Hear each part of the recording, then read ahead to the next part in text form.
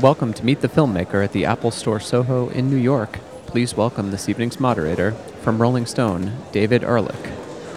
And I've been told that I'm throwing it to a trailer for The Witch.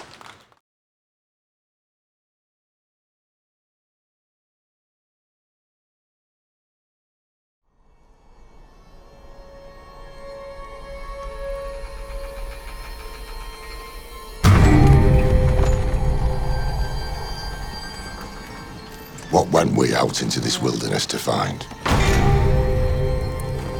Leaving our country, kindred, our fathers' houses. For what? For the kingdom of God. Let us pray.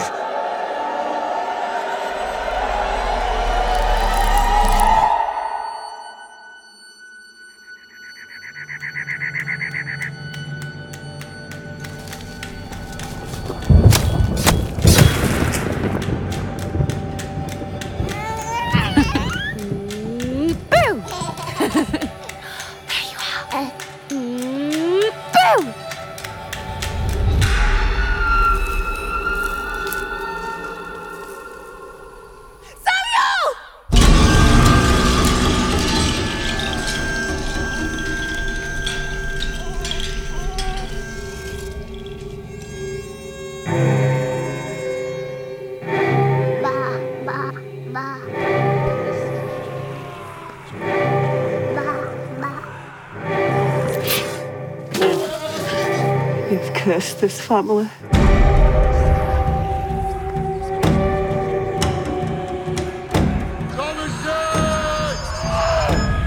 Who's there?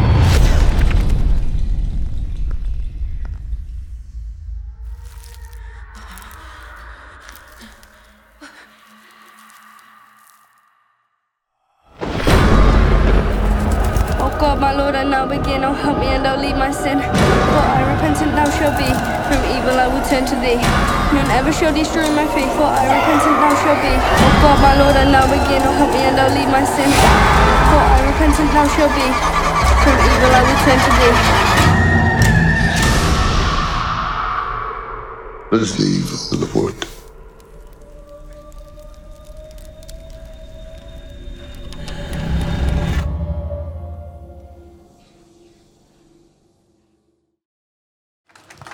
So we are joined by three very special people from the film today, two actors and the writer-director. The first person, if they're ready back there, is actor Ralph Ineson, who plays William, the father of the puritanical family in the film.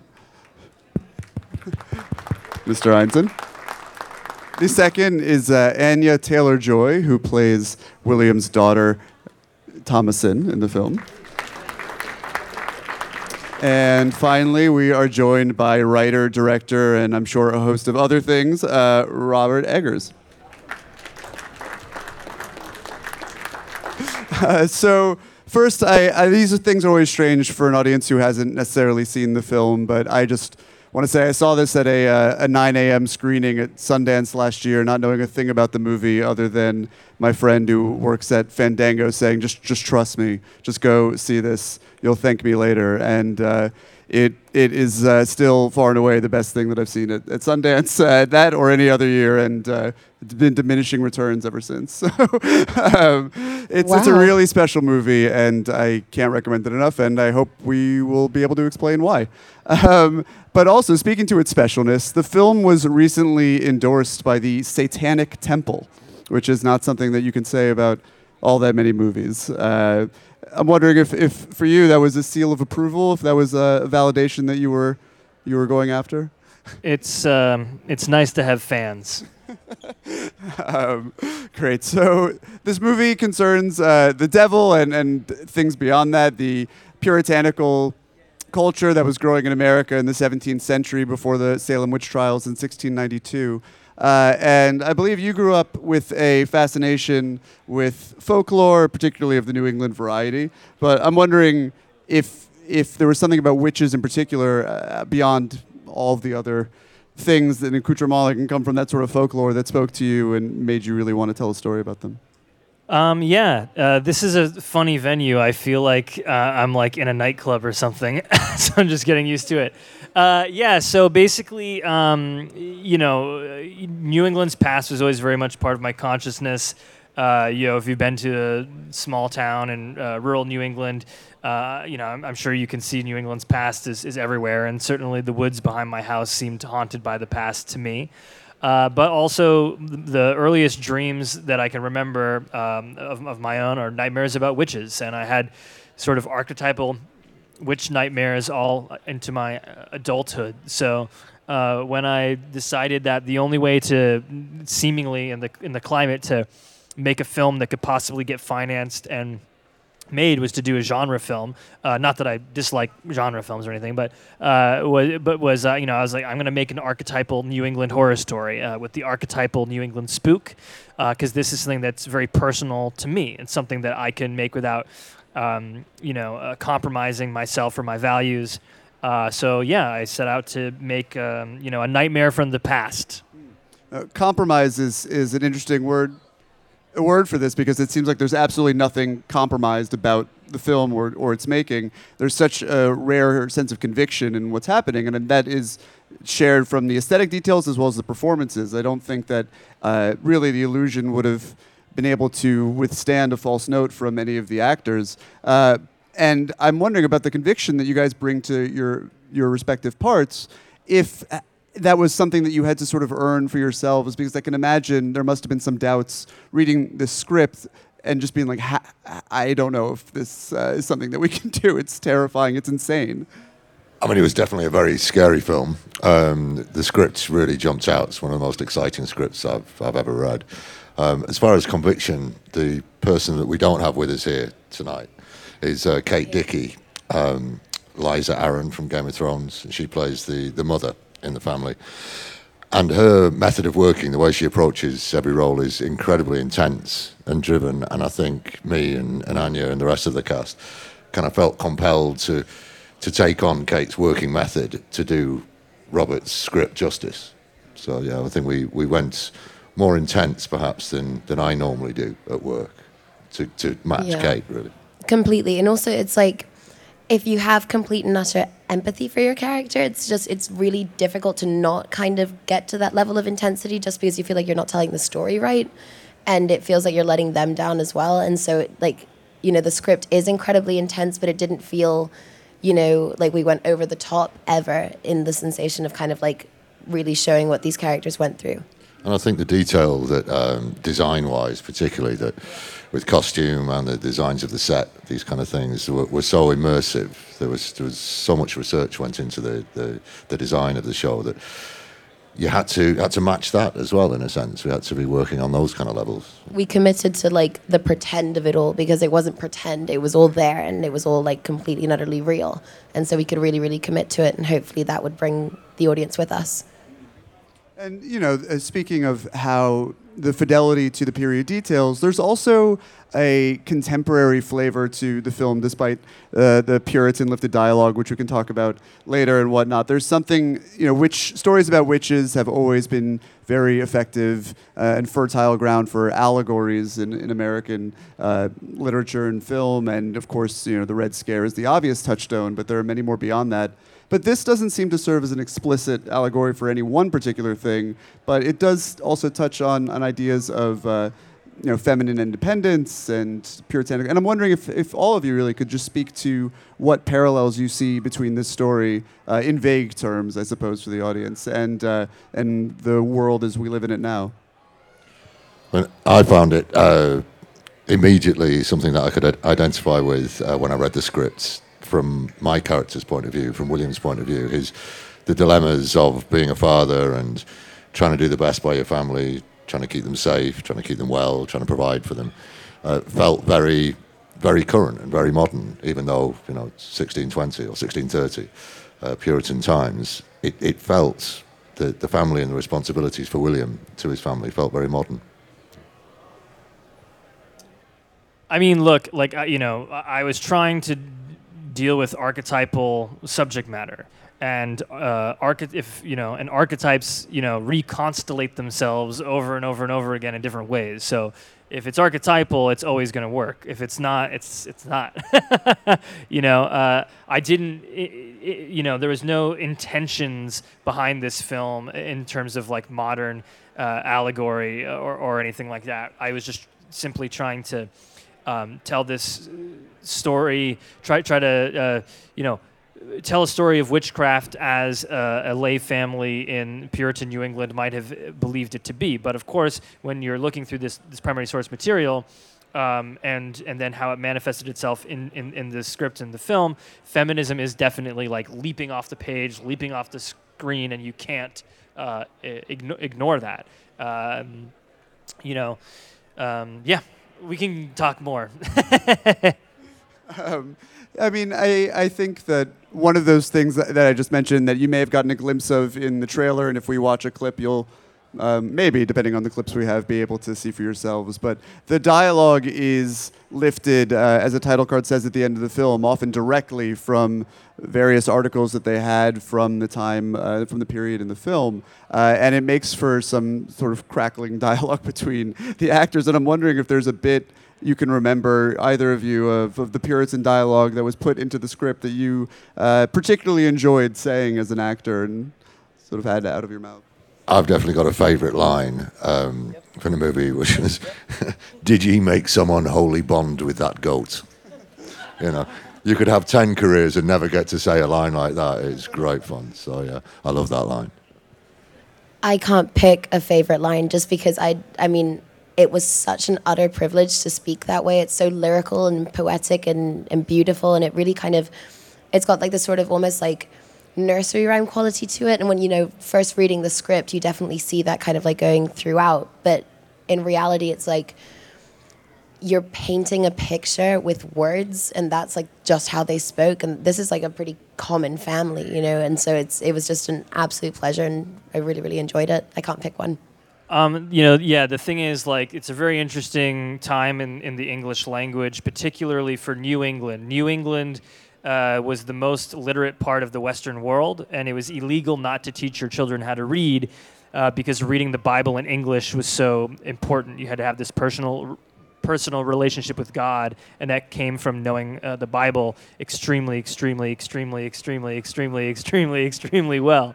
And I'd find wills from a farmer who could read but couldn't write, so this is dictated. So assuming the dictation is correct, this is a common man who has a really interesting way of with words. It's kind of beautiful. The Geneva Bible is a very well-written book, frankly. So then, in constructing this language, I have a background in Shakespeare, so I'm familiar with this kind of stuff, but it was about studying the vocabulary, studying the grammar and the rules, and then going through these period sources and picking out sentences and phrases that I could use in any situation. And so earlier drafts were these monstrous collages of other people's words that I would slowly hone into something that was then, each of the characters would have their unique voices. But I did leave some things deliberately intact, things that children say when they're possessed or things that children actually said when they were possessed. Oh, why don't we throw to that third clip just so we can give the audience a slightly better sense of what it is that we're talking about. Scratchy! What's happening? Thomason, take the children outside. What does this today? What does this? His mouths are sealed up. Oh, God! William! William! Hold him. Children, away from this. Thomason, now. He'll break his jaws. Christ. Riveting dialogue. Yeah. Sin. Oh, wow. How could I ever have come up with that without primary source material? There's more where that came from. Yeah. There is plenty more where that came from. It's just fun to terrify everyone at the Genius Bar, I think, who's just here to get their iPod fixed. I don't want to downplay the effect to which this is an incredibly unnerving horror film. But I think it takes a very different philosophy and approach to horror filmmaking than we see, regrettably, a lot these days. You've said that your influences are more Ingmar Bergman and the Stanley Kubrick and The Shining than Wes Craven and that ilk. And I'm wondering if you can talk about just sort of philosophically, in this more stately approach that you've brought to this film, what informed that, if it was the period or just your sort of approach to filmmaking in general? I mean, it's just that's the kind of filmmaking I like. I mean, you know, but as far as like horror, you know, some people are saying like, hey, look, this is not a horror film. This is a psychological suspense thriller with supernatural elements or whatever. And like that's cool, man. Like, but you know, A Rose by Any Other Name can be scary. I mean, like I just, you know, if this isn't horror, I'm not saying that this is equivalent, but tone-wise, like Lovecraft's not horror, Poe's not horror. You know, I mean, for me, horror is about, you know, actually confronting what is dark in human nature. And you know, really digging into it and not shining a quick flashlight on it and running away giggling. You know, I think the reason why people don't say this is maybe not horror is because it's not this kind of like teenage masochistic frivolous experience where you can like jump and throw popcorn in your girlfriend's face. But I'm just not interested in that kind of stuff. People will still do that, I'm sure. But I mean, it's interesting. I'm someone who really has a very low tolerance for jump scares, and I was reminded watching this movie how effective they can be, rather than just some sort of physiological Sometimes reaction. you need some. I mean, like I've had dreams where someone just jumps out of a corner and stabs me to death. I mean, that's an effective jump scare. But used in moderation, used sparingly, like they are here, do you feel like they acquire a much greater power rather than just sort of raising of the volume and then it drops out and blah and repeat? I mean, that's my technique for the jump scares in this film. But yeah, I mean, I don't know, man. Like, ask the audiences. But for me, like, you know, if you're just oversaturating with stuff, like it just doesn't work. Like I think, you know, with the supernatural stuff in this film, there are a couple exceptions to what I'm about to say, but basically anything supernatural that manifests itself physically that you actually see on screen, minus like 2 shots or something, are things that you can justify scientifically. Like the way you see them, you could find some kind of justification for it scientifically, and therefore, I think for a contemporary audience, it's scarier. You know, like if you like The Exorcist when it came out was super scary because no one had ever seen any crazy crap like that. But today, the exorcisms get more and more CG weird, and the more and more we are aware of the artifice, and the more and more like they don't do anything for us. So I think, you know, restraint is key. It's key to keep the monster in the shadows. You know, if you've got a monster under the bed, you turn the light on, I mean, it's not there anymore. You know what I'm saying? And aside from a few particular shots that you'll know, the ones that I'm referencing, was there a very limited amount of CG in the film? Was the philosophy just to avoid it whenever possible? Even in those shots, it's limited. I mean, nothing was CG as far as like nothing was created. Everything was practical, and there is composite work and CG to kind of like clean things up. You know, I just again like. The working with the goat was the biggest nightmare of all time times 1,000 million plus 10. But I am so glad that we don't have a CG goat. Just a quick goat anecdote while we're here. Please. Ralph? Yeah, Charlie, the goat, who Robert said earlier on today had 2 modes, which were sleeping and attacking me. I'd had to lose a lot of weight for the movie, and so the goat was actually heavier than me, and obviously walking around on four feet. So I had to fight him virtually every other day. He put me in the ER 3 times during the shoot, detached a tendon from my rib at one point. So we had a really, really horrible relationship, me and Charlie, and hopefully that comes across in the film. Yeah.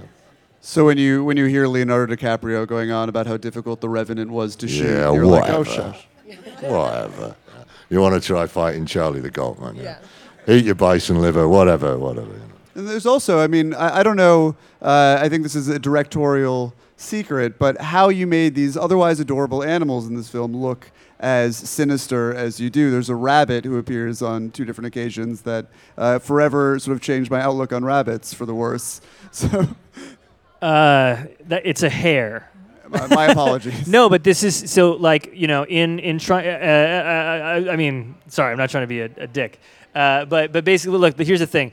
In creating this story and going through these texts, it's like the same tropes come up in the folk tales, in the fairy tales, and in the real accounts of witchcraft. The real world and the fairy tale world in the 17th century were the same thing for like everyone but like 10 members of the intelligentsia who are skeptics. And so I'd find like a court record of a Elizabethan witch being put on trial for giving a child a poison apple. Cool.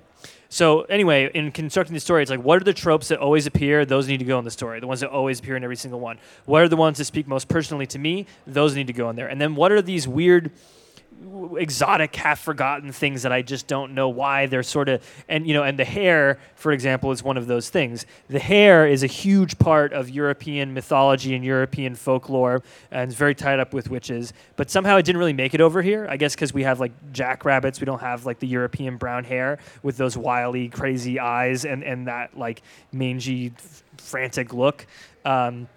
So and sometimes people are just like, why was there a bunny in that movie? What the hell is that supposed to be? But when it does work for people, it's because that's this archetype that's just kind of like clanking around in the unconscious of Western culture, even here, and we don't even know why. Well, we're going to turn it over to the audience if you guys have any questions.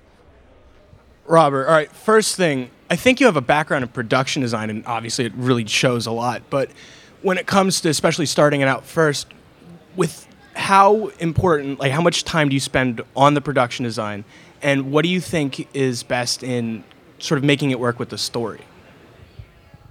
Yeah, that's a good question. I mean, look, before I get into time, I didn't obsess over Puritan buttons just because I like buttons. I didn't obsess over like the saw marks and the floorboards because I like saw marks. Like, I mean, I do like buttons and saw marks. I do. It's sad, but it really finally is. It's in the purpose of telling the story. It's about like immersing you in the world. If you can't, be actually transported to the 17th century, then you can't actually be transported into the mindset of these English Puritan Calvinist settlers. And if you can't do that, then you can't believe in the witch, and the whole movie just doesn't work. So that's why this is important, And like, no one's going to stand up and say, like, those clapboards aren't the right clapboards. Those are cedar. They should have been oak. Fail, fail, fail. No one's going to do that. But the more you let things slide like that, the more that the whole thing doesn't work. And also, again, like accuracy for accuracy's sake also doesn't really matter. But this particular film, in the approach to it, the accuracy, the historical accuracy was important to me. Like, I think, but there are some places where we do break the rules, but we know when we're breaking them and why. Now, as far as, for example, the garret, you guys haven't seen the movie, so I'm not going to get into that. Anyway, but basically, time, I mean, I had too much time on my hands because no one wanted to finance the film. So I had 4 years to research this stuff, and I had, before I hired designers, I had elevations of my own drawings of all the buildings and all the costumes. I mean, Craig Lathrop, the production designer, Linda Muir, the costume designer, they redid it all. They did their own research, combined with mine, and, made things much greater than I could have ever done on my own. But certainly I was able to be specific. So the 1630s isn't a period that has appeared on film very much. And I think in the past it's mostly actually been about this period with the witches. Is there anything about the lifestyle of that period, like the farming or socially, that you learned that was interesting? Yeah, I mean, a lot of the stuff that we found out during the research and shooting the movie was I found fascinating. The whole the differences between Europe and America and the things that they had to learn. These farmers, and they had to adapt the way they had to adapt to a new way of working, new way of growing the crops. All those kind of side of things were fascinating. Yeah. I mean, something like the goats. So in England, it wasn't cool to have goats. Like, you were a bit of a failure if you had goats. Like, it wasn't great. But when you came over to kind of New England, I guess, you know, they would eat everything. So they would clear a lot of things. So, like, you really wanted to have goats in New England. I thought that was cool. Yeah, I have so many things that you could just, we could be here for a week. What is it that you think we as people are ultimately afraid of? You've stumped us all. Look, for me, it's just. I mean, it's a blanket thing, but it's just the darkness in humanity is pretty disturbing, and that I mean, I think what that foot does for you, I don't know, but it's something unknown. It's something dark. It's something chthonic from the underworld, and we're all sort of drawn into and repelled by death and destruction and primal forces. I think from the point of view of William, my character, I think that his fear of failure and of not being seen as the most devout and greatest Christian, I think that fear of how others perceive us and our pride, I think, is a big fear for a lot of people. I think that resonated with me when I read the script. And I mean, in terms of I know you don't want to go into what the foot does for you, but what the foot does for me is let's rephrase that a little bit. Thank you. I think it's kind of that feeling when you're in your house and you hear a noise and you stay completely still and you're like, is this real? Is this real? Is this real? Enter foot. It's real. You're in trouble. Would you say that part of what the film is getting at are the consequences of not confronting these fears in an organic way? Yeah. No, I mean, look, the Puritans, with all their obsession over original sin, are turning their backs on all this stuff, and as Anya was saying earlier today, anything animalistic, anything sort of primal is not to be discussed, it's not to be looked at, and the more you kind of bottle this stuff up, the more it's gonna explode all over you, and hence the witch becomes inescapable. First thing, since this is your first feature, one of the big things is sort of how do you really find your voice with your first feature in a sense? Because there's so much discipline with the filmmaking in that, and I like eyeing it up, and I took a lot from it. I did a short over the break, and I'm trying to see what your method for kind of being disciplined with the filmmaking and what inspired you for this. And for you guys, Ralph and Anya, what's the best way you guys got in a character for this film? It's I don't want to say grueling in a bad way, but it seems like it's a ton of work and could really do you guys in. I made several short films before this, and I watch films a lot, and really super aggressively, and I read a lot, not film theory though sometimes, and I take a lot of notes, and I break films down that I like a lot, and I break plays down that I like a lot, and I break novels down that I like a lot, and I just break shit down that I like a lot and try to figure out how what makes it tick, and also a big part of this is my collaboration with Jaron Blaschke, the DP, who's a real artist, and I don't say that about people. And Jaron shot all my shorts that aren't crap, and I worked with him on a lot of other people's films with me as a designer, and when we love each other, we care about each other, and we respect each other as craftsmen, and so we tried to get each other on each other's jobs, and it wasn't just because we liked each other; it's because we respect the work. And so through that, we were able to find a way of working together very closely. So. Again, because this took so long, I had a lot of time to really plan this thing out, and it was rigorously blueprinted, and it was nearly cut in camera.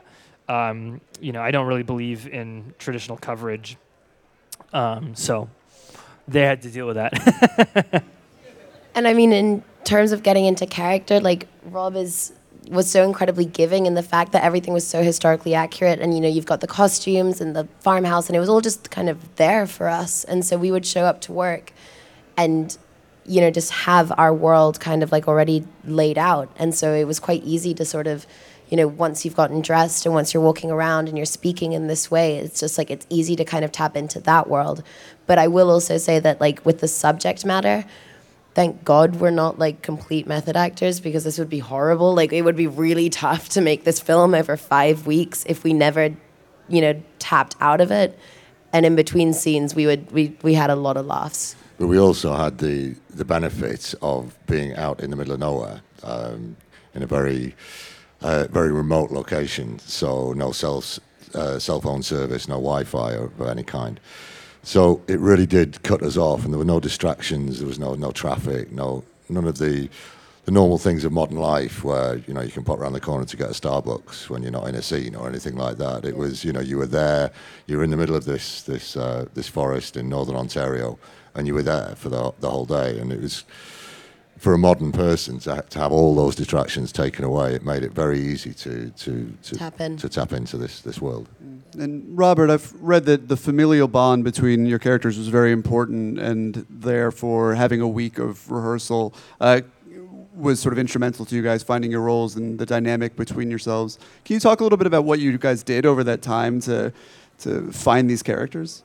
I'll just, obviously you guys can talk way more about this, but I think, it was when I found the investors actually wanted to do this, I was really lucky because they let me cast whoever I wanted. So I was looking for people who are good actors, but also good people. I knew this shoot was going to be tough, and I couldn't have divas because it would have the whole thing would have fallen apart, like the schedule. But then additionally, people needed to be able to support each other going into these dark places. And in order to see a family fall apart, there has to be love there first. And how can we possibly be invested in this story if we don't actually care about the characters? We don't see that they are trying their best to love each other.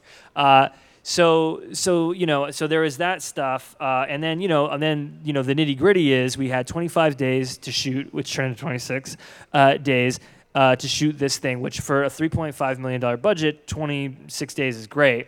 But for what we were trying to accomplish, it was absolutely nothing. So it was important that everyone knew their way around the farmhouse, knew how to use bill hooks and harvest corn and milk goats and all that kind of stuff, and also just the blocking.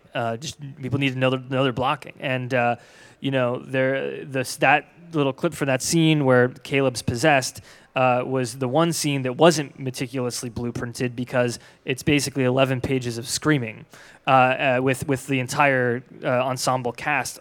And Jaren and I were like, man, we just have to work this out organically, like a theater piece. And Jaren was just there with a camera, constantly watching the rehearsals. And then it was a huge collaboration. That scene I'm so proud of. It's a scene that the film hinges on, and it was just a massive collaboration. Harvey's performance never could have been so incredible without Ralph, particularly, and Kate and Harvey's father, Scott. I mean, it was everybody drilling and working and figure out how can we do this? How can we come together to do this scene? How is it when you guys went back home to the family life? Did you guys have nightmares, and when you adjusting to the system, how did you adjust to the social life and to the internet and answering phone calls and actually being there? It was the hardest decompression I've ever had in my career, going home. My kids are over there and will probably be nodding and going, yeah, he was a lunatic. But yeah, I came back and I was quite affected by what we'd done. And yeah, I didn't want to cut my hair off as well. I had all the hair. I really was kind of holding on to everything. Kate and I were really upset when he cut his hair. We were like, no. Keep it. And for me, I guess it was more I was really surprised at how private I was about it. And I think we all kind of shared this, that we didn't really talk about it with other people. We'd talk about it with even with my parents would be like, what was filming the movie like? And I was like, I don't want to talk about it. It's for me. No, it's for me. It's something, we did something incredibly special and very intimate. and it really does belong to all of us. And you know, we keep saying it, but there's so much love there that it really felt too precious, and I didn't want to dilute You it don't for wanna let it myself. go. Yeah, but then it just sort of like, now it's just kind of coming out, and we're kind of like, gung ho, let's do it. Well, thank you all for coming. Thank you for being here. The Witch is absolutely incredible. It's in theaters on Friday. You should all go see it. I hope if you're here that you will. Please give it up for Robert, Ralph, and Anya. Thank you. Thanks. Thanks.